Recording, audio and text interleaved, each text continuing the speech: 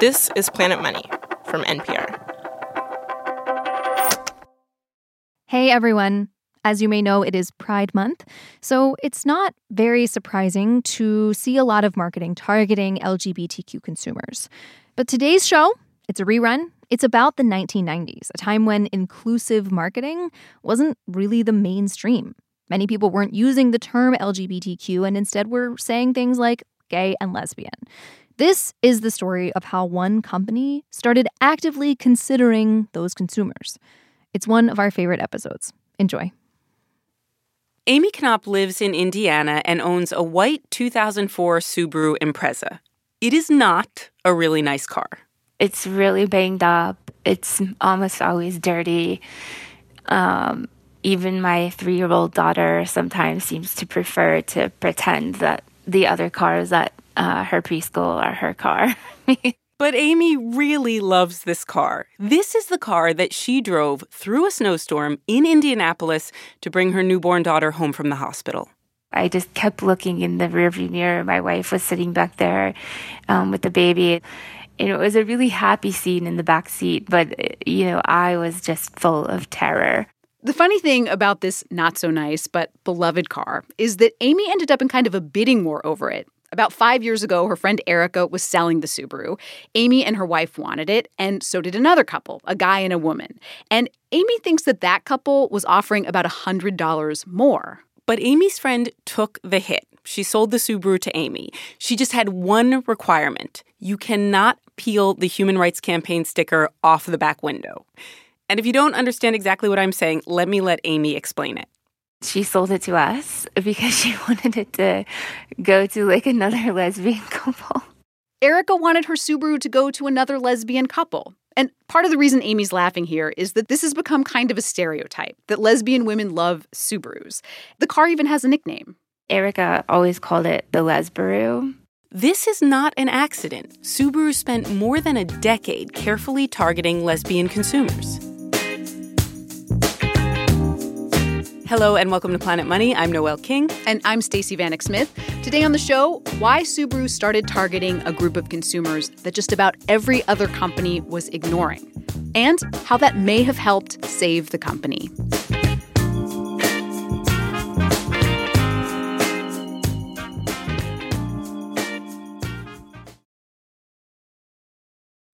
In the early 90s, Subaru was in trouble.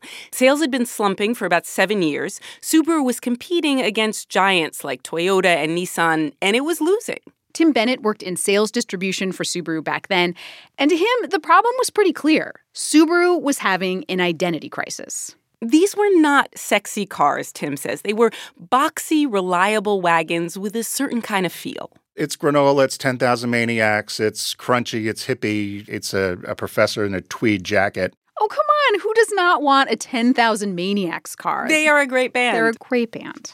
But companies want to sell to mass markets and not just hippies and professors. So Subaru hired a cool ad agency, the ones that had come up with the Just Do It slogan for Nike. But even they could not make Subarus hip. The ad campaign went nowhere. Morale at Subaru was plummeting. Raises and bonuses went out the window.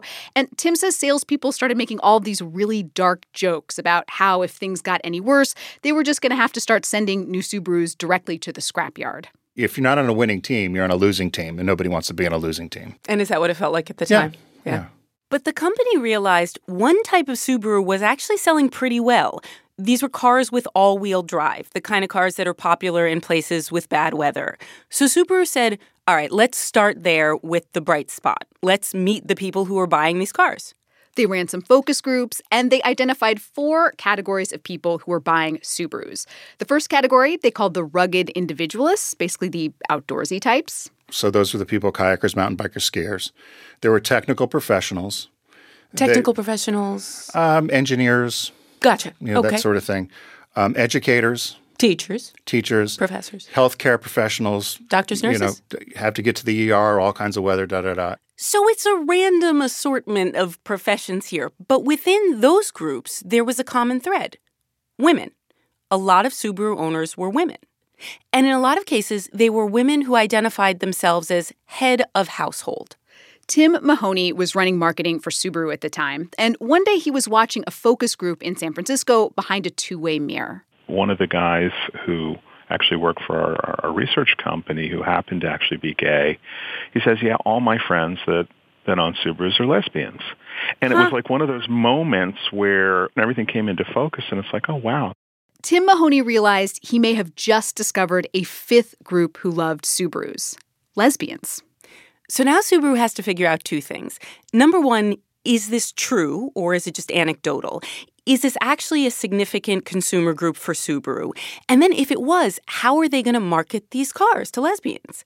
So Subaru got in touch with Mulryan Nash. This was a tiny ad agency based in Manhattan that specialized in marketing to gay and lesbian consumers. John Nash was the creative director at the time. What was the first campaign you worked on? It was Dial a Mattress. Dial a Mattress? 1-800-MATTRESS. They're out in Queens. John and his business partner, Dave Mulryan, were both openly gay. And they would go to these big companies and they would pitch them. They would say, look, gay and lesbian consumers are a big deal. They have money, and we know how to talk to them. Hire us to design new ads for them. So with Dial a Mattress, he did these billboards and beautiful photography of a guy like it was all very arty, a guy laying on his stomach, but you could see, he wasn't wearing any clothes, but he had the sheet pulled down. Who you sleep with, here it is. Who you sleep with is your business. How you sleep is ours. Dial a Mattress aside, it was a tough sell. This was the early 90s. It was during the AIDS crisis. And a lot of companies would not talk directly to gay and lesbian consumers because they were afraid of alienating heterosexual consumers. In fact, John says a lot of the companies that did advertise to gays and lesbians were what he calls the sin industries, like booze and cigarettes. And then out of the blue comes this call from Subaru saying, hey, we think lesbians might be one of our most significant markets, and we need to confirm it. So John and his colleagues went out to Northampton, Massachusetts. Subaru's research said a lot of its cars were being sold there. And they gathered a little group of local Subaru owners together into a room with one of those two-way mirrors.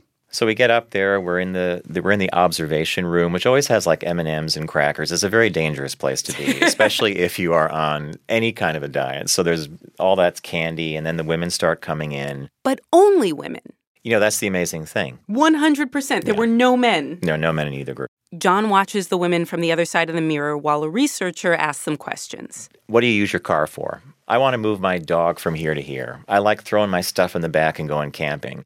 John said as a human being, he hates this kind of stereotyping. Okay. But as an ad guy, this is sort of what you do. You break people up into categories. You say broadly, here's what they're like, and then you try to sell stuff to them.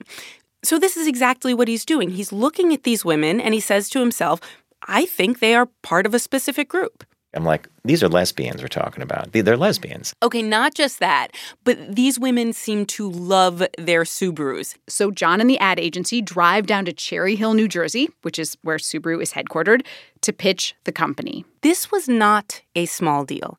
I think a lot of us forget this, but the early 90s were not a particularly progressive time, right? This is the era of don't ask, don't tell. In just a couple years, Bill Clinton was going to sign the Defense of Marriage Act, which would effectively say same-sex partners cannot be considered spouses. And even inside Subaru, being openly gay was not easy. Tim Bennett, the guy who saw Subaru having an identity crisis, he later worked on this campaign. Tim is gay, and he never came out at Subaru because he saw what could happen if he did. There was a out gentleman who was gay in the mailroom. There were people in the office that didn't want him to deliver mail to their desk because they're afraid they're going to get AIDS. So this is the environment. I know a lot of people think, they can't be. No, it's what happened. So here comes Mulryan Nash into this conference room with about 20 Subaru bigwigs. John and the team start a PowerPoint presentation. Here is who we are. Here is what we were doing in Northampton. And then it was time for the bombshell, basically, and that was it. I think that was like 6 or 7 panels into this PowerPoint thing. You click the button and up pops this thing. The target consumer in Northampton is a lesbian woman. John is braced for resistance. I mean, you have to remember his agency had been going to companies for years with numbers, statistics, data, saying, look, gay and lesbian consumers are very important. You need to start marketing to them. Look at the numbers. And companies had been looking at this and saying, very interesting, but no thanks. And now here he is pitching to a car company, which is like the definition of mainstream. And he's telling them, you got to market your cars to lesbians. In the middle of the pitch, John keeps sneaking these glances at the president of the company, trying to figure out what he's thinking. He just kind of nods and he sits and he crosses his arms. And, you always learn in business that when people cross their arms, they're closing themselves off to you or something crazy like that. That's why you always have to be careful at a cocktail party. Don't cross your arms. Other people around the table are also looking at the president of Subaru, wondering, what's he going to do? What's he going to say? But he doesn't do or say anything. He just keeps watching the pitch. So they finish the presentation, and then? He goes, I don't need to invent a group to speak to. It looks like you found a group of people we can already talk to. He said, so this looks like a good thing. He didn't freak out. No. Not only did he not freak out, he hired them. Now remember, this is a car company. This is what every ad agency dreams of. And now this tiny little ad firm has been hired to create ads for gay and lesbian consumers for Subaru. Now, of course, they had to get down to designing the actual ads. And John says this proved to be a little bit tricky. I mean, remember, they were breaking new ground here. And so John had to find ads that would fit both with the image that Subaru had been cultivating for years and years and with this new group of consumers it was trying to target. That's right. In fact, John showed me the first print ad that he did in 1995.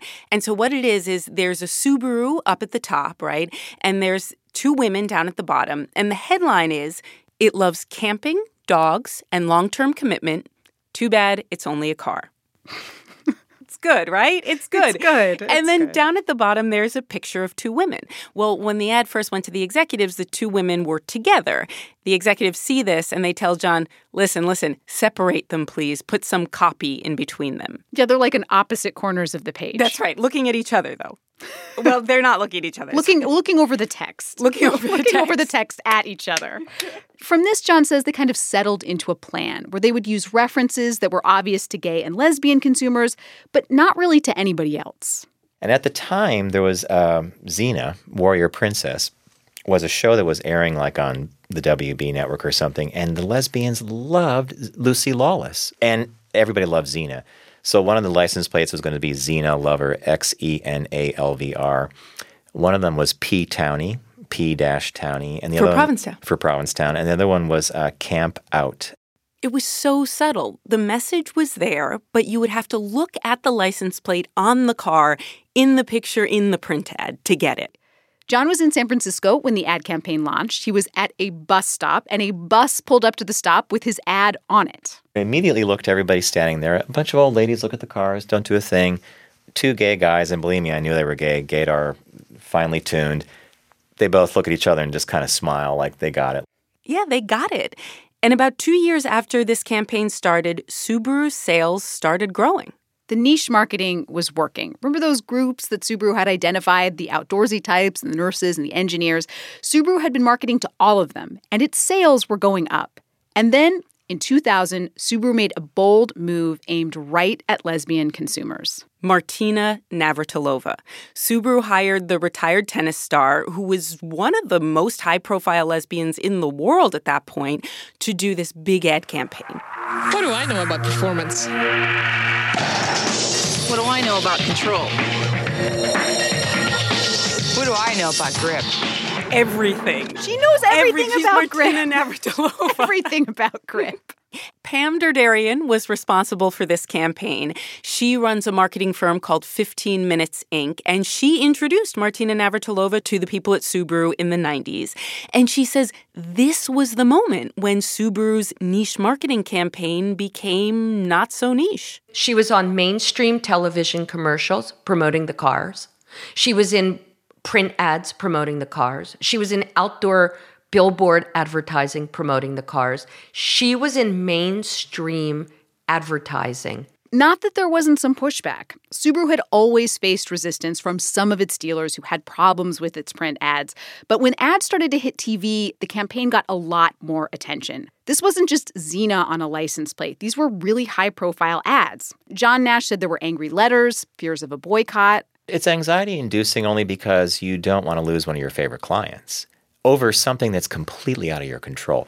If the business marched away, it was going to be because someone wrote a letter in crayon saying, how dare you sell cars to these dirty gay people.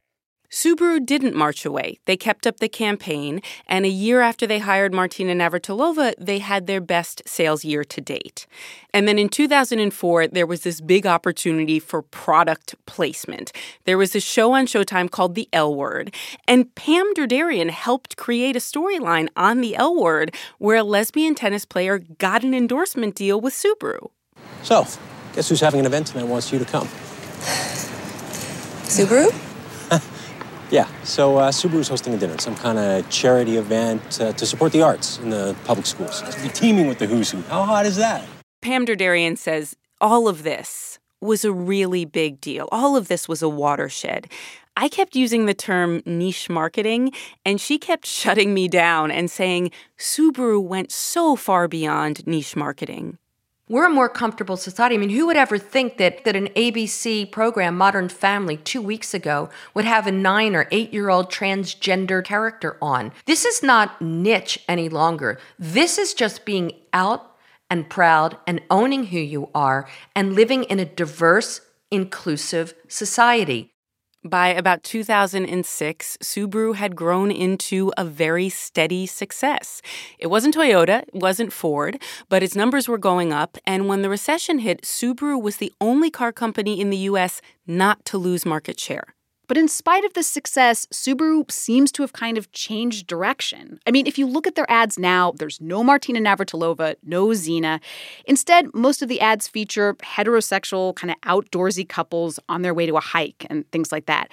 And at a moment when our society's become so much more inclusive, it's strange. Like, why did Subaru back off? We have that after the break. I called Subaru and I asked a spokesman, and he said it's true. We don't directly target gay and lesbian consumers anymore. Our ad campaigns these days focus on our customers' hobbies and interests. Like mountain biking and kayaking. Right.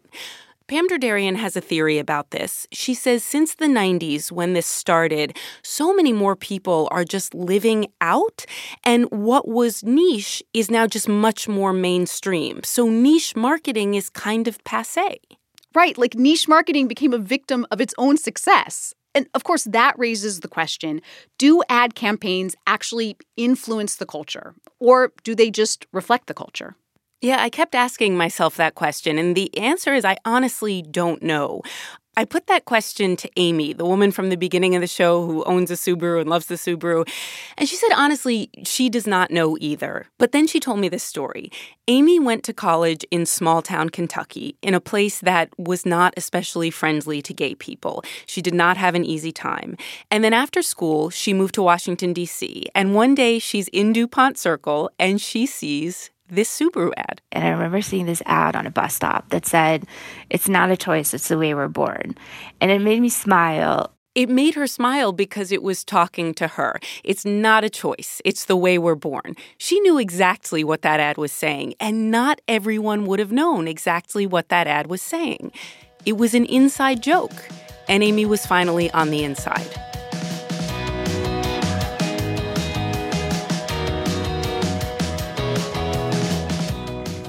We are giving away Planet Money prizes. Enter for a chance to win free merchandise and a year of Planet Money Plus, so you can enjoy bonus episodes of Planet Money with sponsor-free listening that works on The Indicator too. To enter, just go to npr.org/planetmoneygiveaway. No purchase necessary. Open to legal residents of the U.S. 18 and over. Ends August 30th, 2022.